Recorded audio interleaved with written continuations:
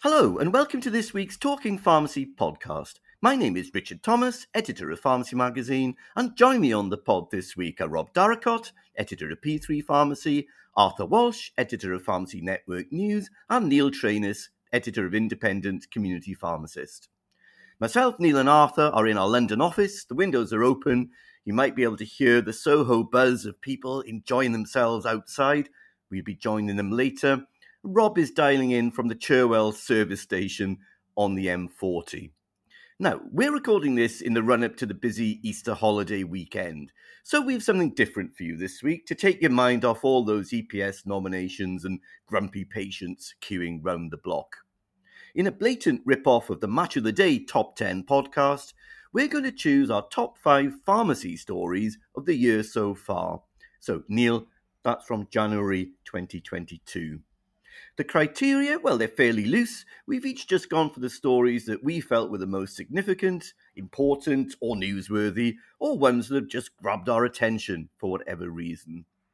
We're going to do this in 2 parts, with the second podcast released after Easter. So, what have we chosen? Are we all going to agree?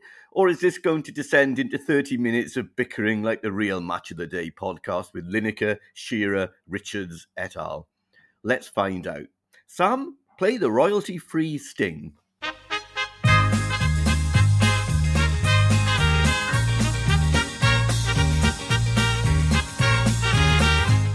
Right then, to start off, let's each of us list our top 5 news stories from number 5 to number 2.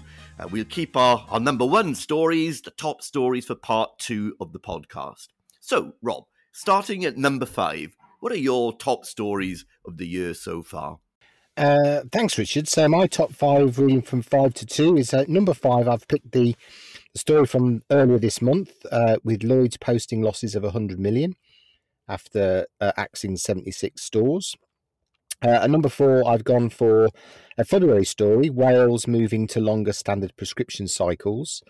At number 3, right at the start of the year, Neil's story, actually, Richard Vaughtry talking about CPCS being a complex mess.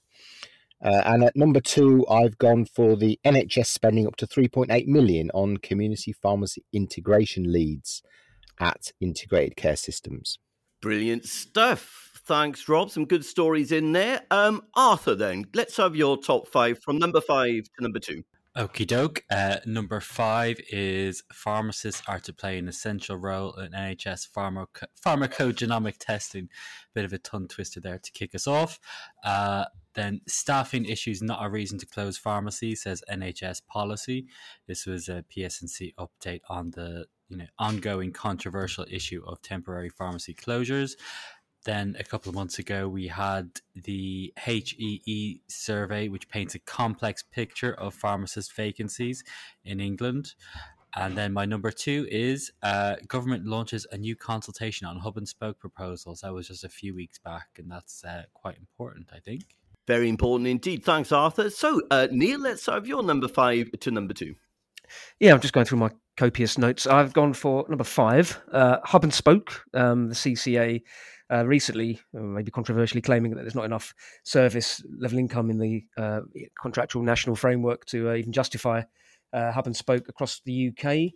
Number 4, COVID jabs, the boosters. Pharmacy struggled to get involved in the boosters phase 3 as a result of our freedom of information request, which, as we know, generated some quite conflicting results from NHS England. Number 3, I've gone for a story that Arthur did, a good story actually. Broad Yorkshire Law, which is I think described itself as a virtual law firm, allegedly writing to pharmacies falsely claiming that they faced investigation if they didn't stop providing COVID vaccines. They sort of tapped into the whole anti-vaxxer movement and all that stuff. And number 2, I've gone for the Royal Pharmaceutical Society leaving or failing to actually declare that they'd left the Federation of International Pharmaceutical, the international global body, FIP. And of course, Claire Anderson, the president's comments after that, when she said what a great organisation it is, kind of contradicting the whole reasoning of the RPS leaving. Because, of course, as we know, they said it wasn't good value for membership. So those are my 5 to 2s. Thanks, Neil. Some great stories there. We're kind of agreeing on some and we've got some quite different choices for others, haven't we? My 5-2. I've gone number 5. A report this week, actually, from the Task Force for Lung Health, which called for pharmacies to be given additional funding for inhaler technique checks, which I thought was an interesting story. Number 4, I've gone for the return of revalidation. Caught my attention, obviously, on Pharmacy Magazine. We do a lot of learning content, and unfortunately, revalidation in all its glory is back. Number 3, I went for the RPS in Meltdown that Neil, you've mentioned. I kind of was wondering where to put that one, but I'm figuring that most of our listeners probably don't care that much, so that's why I put it number 3. And number 2, yes, the working conditions, pharmacist shortage crisis, and the fierce debate around that. So there's my 5-2. So I mean, let's just pick out a few of those stories. Rob, you went for the Lloyd's losses, didn't you? I thought more of us might have plumped for the Lloyd's financial results. So Rob, it was what, 100 million loss, which is pretty eye-watering, but an improvement on last year's results. Well, it's an improvement. I think it's small comfort. I mean, I picked it because I think it's indicative of how challenging things are out in the world of community pharmacy right now. And of course, received wisdom has always been, companies have grown and grown, and Lloyd's is 1,700 pharmacies, I think, before axing this 76 that they have in the last 12 months. But times are really tough, and this is just a sign, I think, that we carry stories month in, month out about the difficulties that independents are facing, and obviously the workforce issues are adding pressure to that, and obviously on the top of the cuts, which we're now into year 4 effectively of that, is all adding to the pressure. But it's a sign of the times, I think. The second largest chain in the country, posting significant losses again. Obviously, they've recently been sold as a business to a new firm. It would be interesting to see what happens with them. But I think it's just I picked it as a significant marker of the current state of the industry. Could I say something quite controversial at this point? Controversial, but controversial, Neil. I think controversial. Well, I guess I'm speaking purely from independence points of view, and I might be wrong. I've just thrown it out there for debate. But I just think when we look at stories of Boots' returns and Lloyd's returns and these eye-watering figures, and we know how tough it is out there, as you quite rightly say, Rob. I just wonder how much independents care about these stories. What they care about, obviously, is their businesses and where they're going. If I was an independent, I probably wouldn't care about Lloyd's. I mean, I'm not saying the story is not valid, but I just look questioning the interest levels that independents would have in these big eye-watering headline stories about the big boys. Well, I don't think it's specifically a matter about who's interested in it. I think that there's a kind of bellwether company that not just independents, but people across the industry might look at, and when you've got pharmacy consistently arguing that it needs more money into the contract to fulfill the basic service, let alone additional services that both sides seem to want to deliver. I think this is just a significant marker, and obviously the numbers are quite eye-watering. And I think whether in the interest of community pharmacy as a whole, this kind of story is important because it's significant. And you've often reported about the attitude or the apparent attitude of certain people inside the NHS to community pharmacy, generally, independents in particular. Well, if these kind of numbers from a significant operator, they do make people sit up and take notice, I think. So in the interest of painting a picture of the current state of the sector, I think it's important, and that's why I picked it. Yeah, I would agree with Rob there. I think obviously these stories are perhaps most relevant to you if you're an employee pharmacist or another employee within a multiple, and you think, oh gosh, what's potentially coming down the line in terms of my job. But I think it's sort of a bellwether of what's perhaps coming down the line for the whole sector. As you say, there's sort of these funding issues cut across the entire sector, whether you're sort of independent or multiple.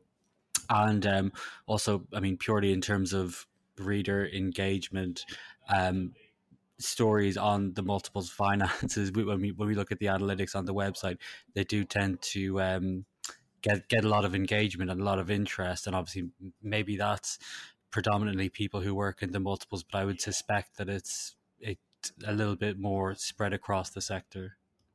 Okay, yeah, I agree with you guys on that. Let's look at our number 4 stories in fourth place. Some interesting ones here. Revalidation. Arthur chose the story about staffing issues not being sufficient to close pharmacy. Neil, COVID boosters. I would come back to that, Neil, actually, because you've got 2 stories about COVID boosters in your top 5.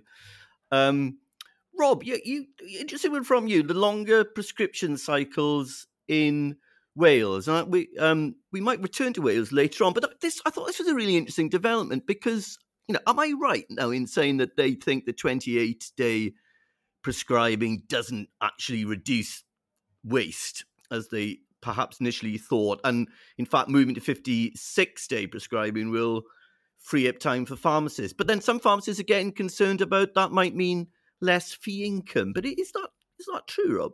Is that your understanding? Well, I think in a global sum situation, the less fee income is a moot point. I think one of the challenges with all of these kind of changes is that everybody has to move at the same time.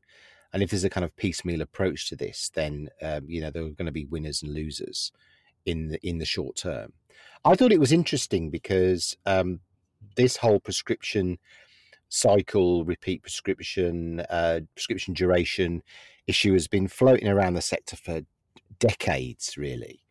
And at times it's been of concern where doctors, GPs, arbitral practices indeed have arbitrarily suddenly decided, right, we're going to write 3-month scripts for everybody.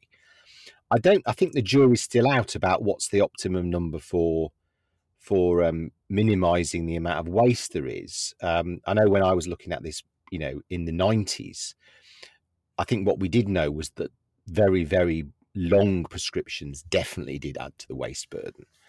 And that was certainly something that interested the Minister of Health, one of the Ministers of Health, when I was in the Department of Health in the early 90s. Michael Mawhinney got very excited about waste medicines and instituted this thing which we all jokingly called the bathroom cabinet survey, which the Office of Health, Household, whatever, added load of questions to one of their surveys and was trying to measure how many medicines were in bathroom cabinets. So I thought it was an interesting move from the Welsh government to actually pick on a number and go for it. And I think it's going to be interesting across Britain to see what the results of that is. How the implementation goes, but also whether it results in the sort of things that they hope it might result in. And one of the reasons why they are doing it is because they do think it will save a bit of time for community pharmacists to invest in more clinical services. Okay, now, Neil, you've gone for a COVID booster story in 4th place and in 3rd place. So why have these 2 stories stood out for you?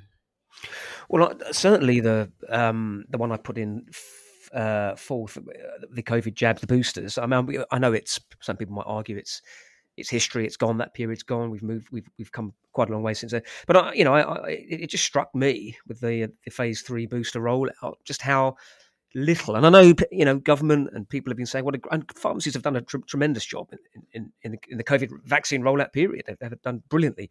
But I get quite infuriated listening to ministers, saying, the booster rollout, pharmacies played a great role. Well, they could have done so much more had they been given the chance. And I thought that our freedom of information request really did, reveal some stark figures. Basically laying bare how little pharmacies were used during that phase 3. We still don't know. We still don't have a definitive answer as to why that actually was. And that really, that story in particular did make my blood boil a little bit, because I thought, come on, you value pharmacy's there. Let's make the maximum use of it. The anti-vaxxer story, which we ran in February, was shocking, quite frankly, and not only for the story itself. In other words, this law firm allegedly writing to pharmacists to sort of dissuade them, threaten them, intimidate them into stopping rolling out the COVID jabs. But it just tapped into this whole anti-vaccination movement, the sentiment, which is still very much alive. I mean, at the time during the pandemic, it was horrible, and I can't imagine for 1 minute what pharmacy teams were going through. We heard stories of anti-vaxxers outside the pharmacies getting very threatening. Some of them going into pharmacies and getting very threatening. These, at the end of the day, as we know, to state the obvious, pharmacists are just doing their jobs, they're improving people's health, and it just makes me sick that that they were treated in this way by these, quite frankly, quite frankly, and they're still there, and they're still hammering away at this complete and utter fantasy land that they're living in. So both stories, it just made my blood boil, really, for different reasons, and that's why I've got them in my top 5. Okay, Neil's now gone to lie down in a darkened room with a cold flannel on his head. We might have to beep out some of that language, but yeah, spoken with real passion, and yeah, we totally agree with the sentiments you've expressed there, Neil. Now, some big stories in the number 3 slot. And Arthur, you've chosen the story we did on the survey looking at the NHS survey, looking at the very complex picture about pharmacy vacancies, and I put this quite high on my list as well. Remind us what that survey revealed. Yeah, well, it sort of backed up what a lot of contractors, including the big multiples, have been warning about for months now, is that there's a staffing crisis within community pharmacy, driven by a number of factors over the past years and months. COVID-related isolations have been a factor in sort of temporary staff shortages, but also there's been a migration to primary care of pharmacists and pharmacy technicians, and contractors have been very concerned about this. So this is Health Education England's survey published in January this year. Sort of put some sort of hard data behind it and said, so it was revealed that the vacancy rate for pharmacists for both full-time equivalent positions and just headcount was 8%, which was double the vacancy rate for pharmacists the last time the survey was run in 2017, and many contractors who responded to the survey said it was fairly difficult or very difficult to fill pharmacist positions. Again, the rate of people saying it was difficult more than doubled since the last survey was done. There was some interesting findings that although the pharmacist vacancy rate has risen quite sharply, the picture was much worse if you look at support staff roles. So it's sort of, but the reason that we said it was a complex picture was that the actual number of full-time pharmacists reported as working in pharmacies had risen slightly since the last survey. So the vacancy rate and the perceived difficulty of filling posts had gone up, but the actual reported number of pharmacists working in pharmacy had also gone up. So. The PDA, who are sort of skeptical of the whole notion of staff shortages in pharmacies, it latched onto that, and perhaps with reason. Who knows? It's a complex picture, as we said. Yeah, it is really, really complex, and as we discussed many times, someone's workforce crisis or pharmacist shortage is another person's working conditions issue. So. This is, again, something where the sector needs to come together to try and work through some solutions. Unfortunately, we're not getting that at the moment. Before we move on, Lord, to our second choice is, Rob, I did want to touch on your story in third place, which was about the CPCS and it being a complex mess, which it is. It's a clunky service, as we all know, but people are working on solutions, aren't they? So progress perhaps being made here?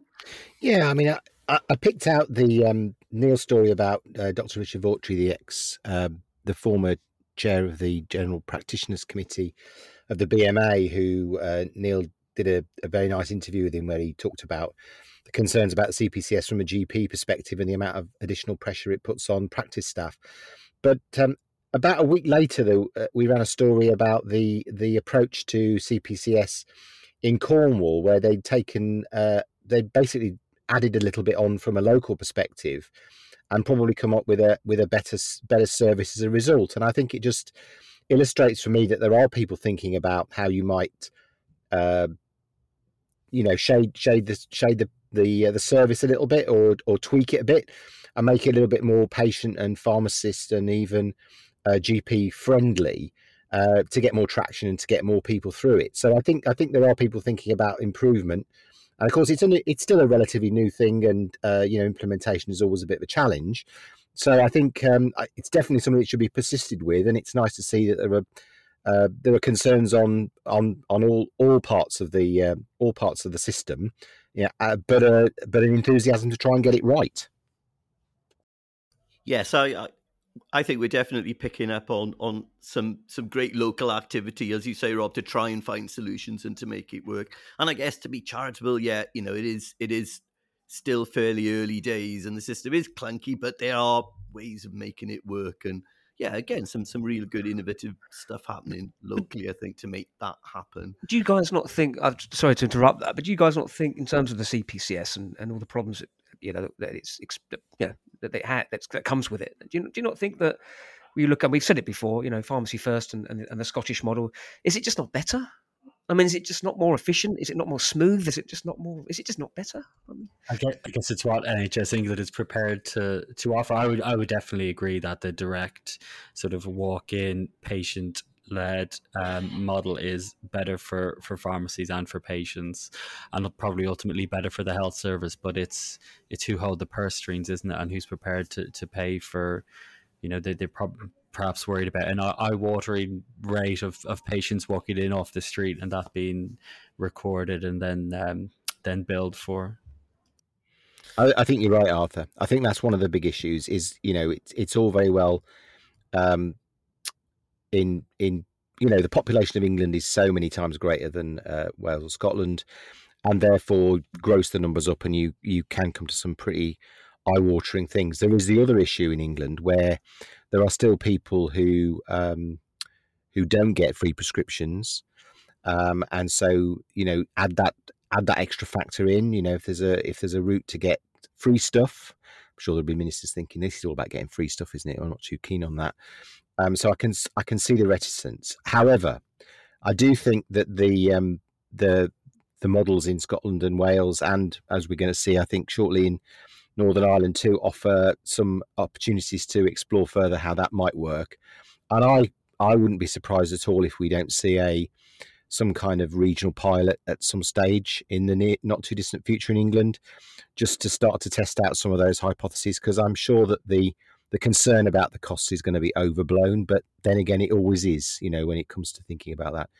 I think there's another challenge as well, which is that I think we've still got a hangover. I suspect there's still a hangover from the way that the medicines use review system was gamed a little bit by some, and therefore there's a scepticism about how services are delivered in England. I think that the GPC, the CPCS, the DMS, Discharge Medicine Service, I think are both opportunities for pharmacy to demonstrate that it can deliver clinical services in a community pharmacy context, and that should help to build confidence that we could go a little bit further with the CPCS and turn that into a more patient-led and patient-driven service.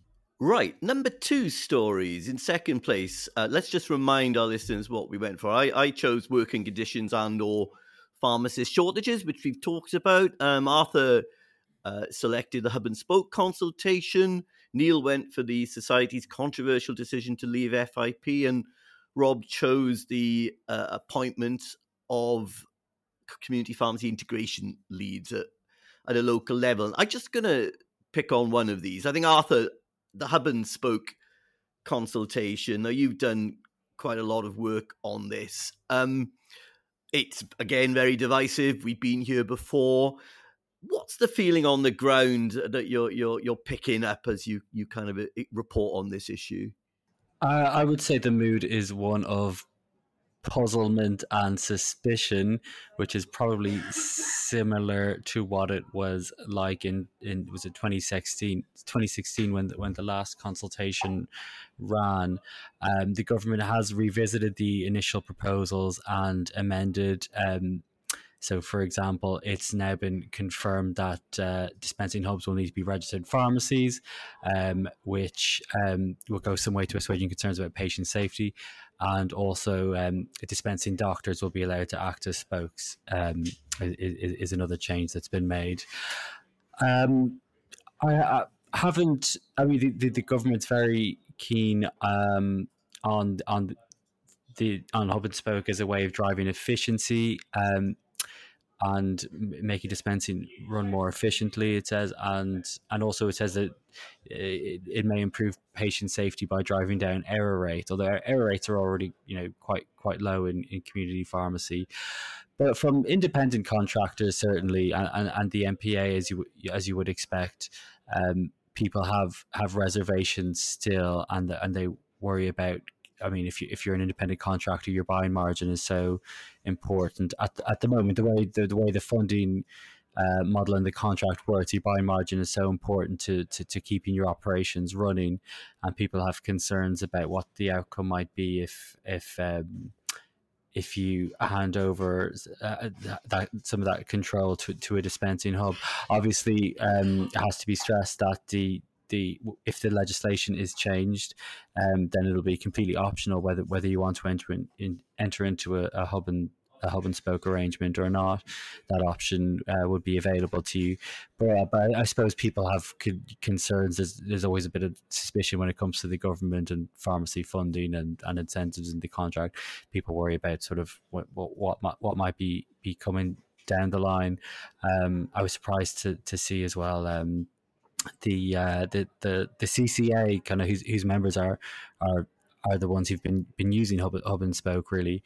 Even they say that the contract as it's configured now in England, just there isn't enough funding for services to incentivize people to enter into hub and spokes arrangement, and there's still kind of just a lot of uncertainty there. That's what I've heard.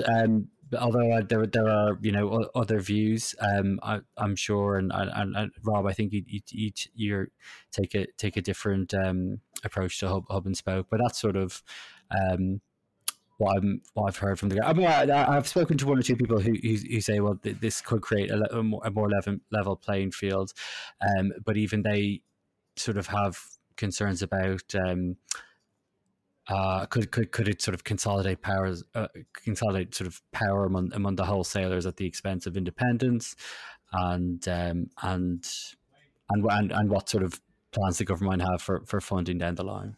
I think that is interesting, Arthur. But one of the things, and it keeps cropping up, this, I think there's a job to be done somewhere in busting a few myths about this. So I was talking to one of our excellent freelancers just yesterday who told me that they'd recently been speaking to a independent community pharmacist who reckon that they were concerned about the hub and spoke proposals because they couldn't afford to lose prescription volume.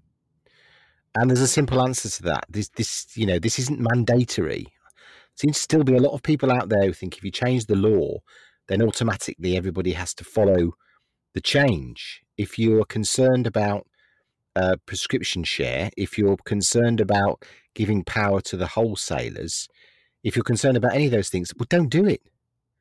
Don't do it. And arguably, if you're in the fortunate position of having sufficient volume in store anyway, then if you're not looking at in-store automation to drive efficiency in the assembly process of repeat prescriptions, then I'd be surprised. So there are other options, but I think there still seems to be a feeling out there that if the laws change, then automatically everybody is required to find a hub and just crack on. And that unless I'm completely misreading the way English law is set up, that's not what happens. Or that's not what has to happen.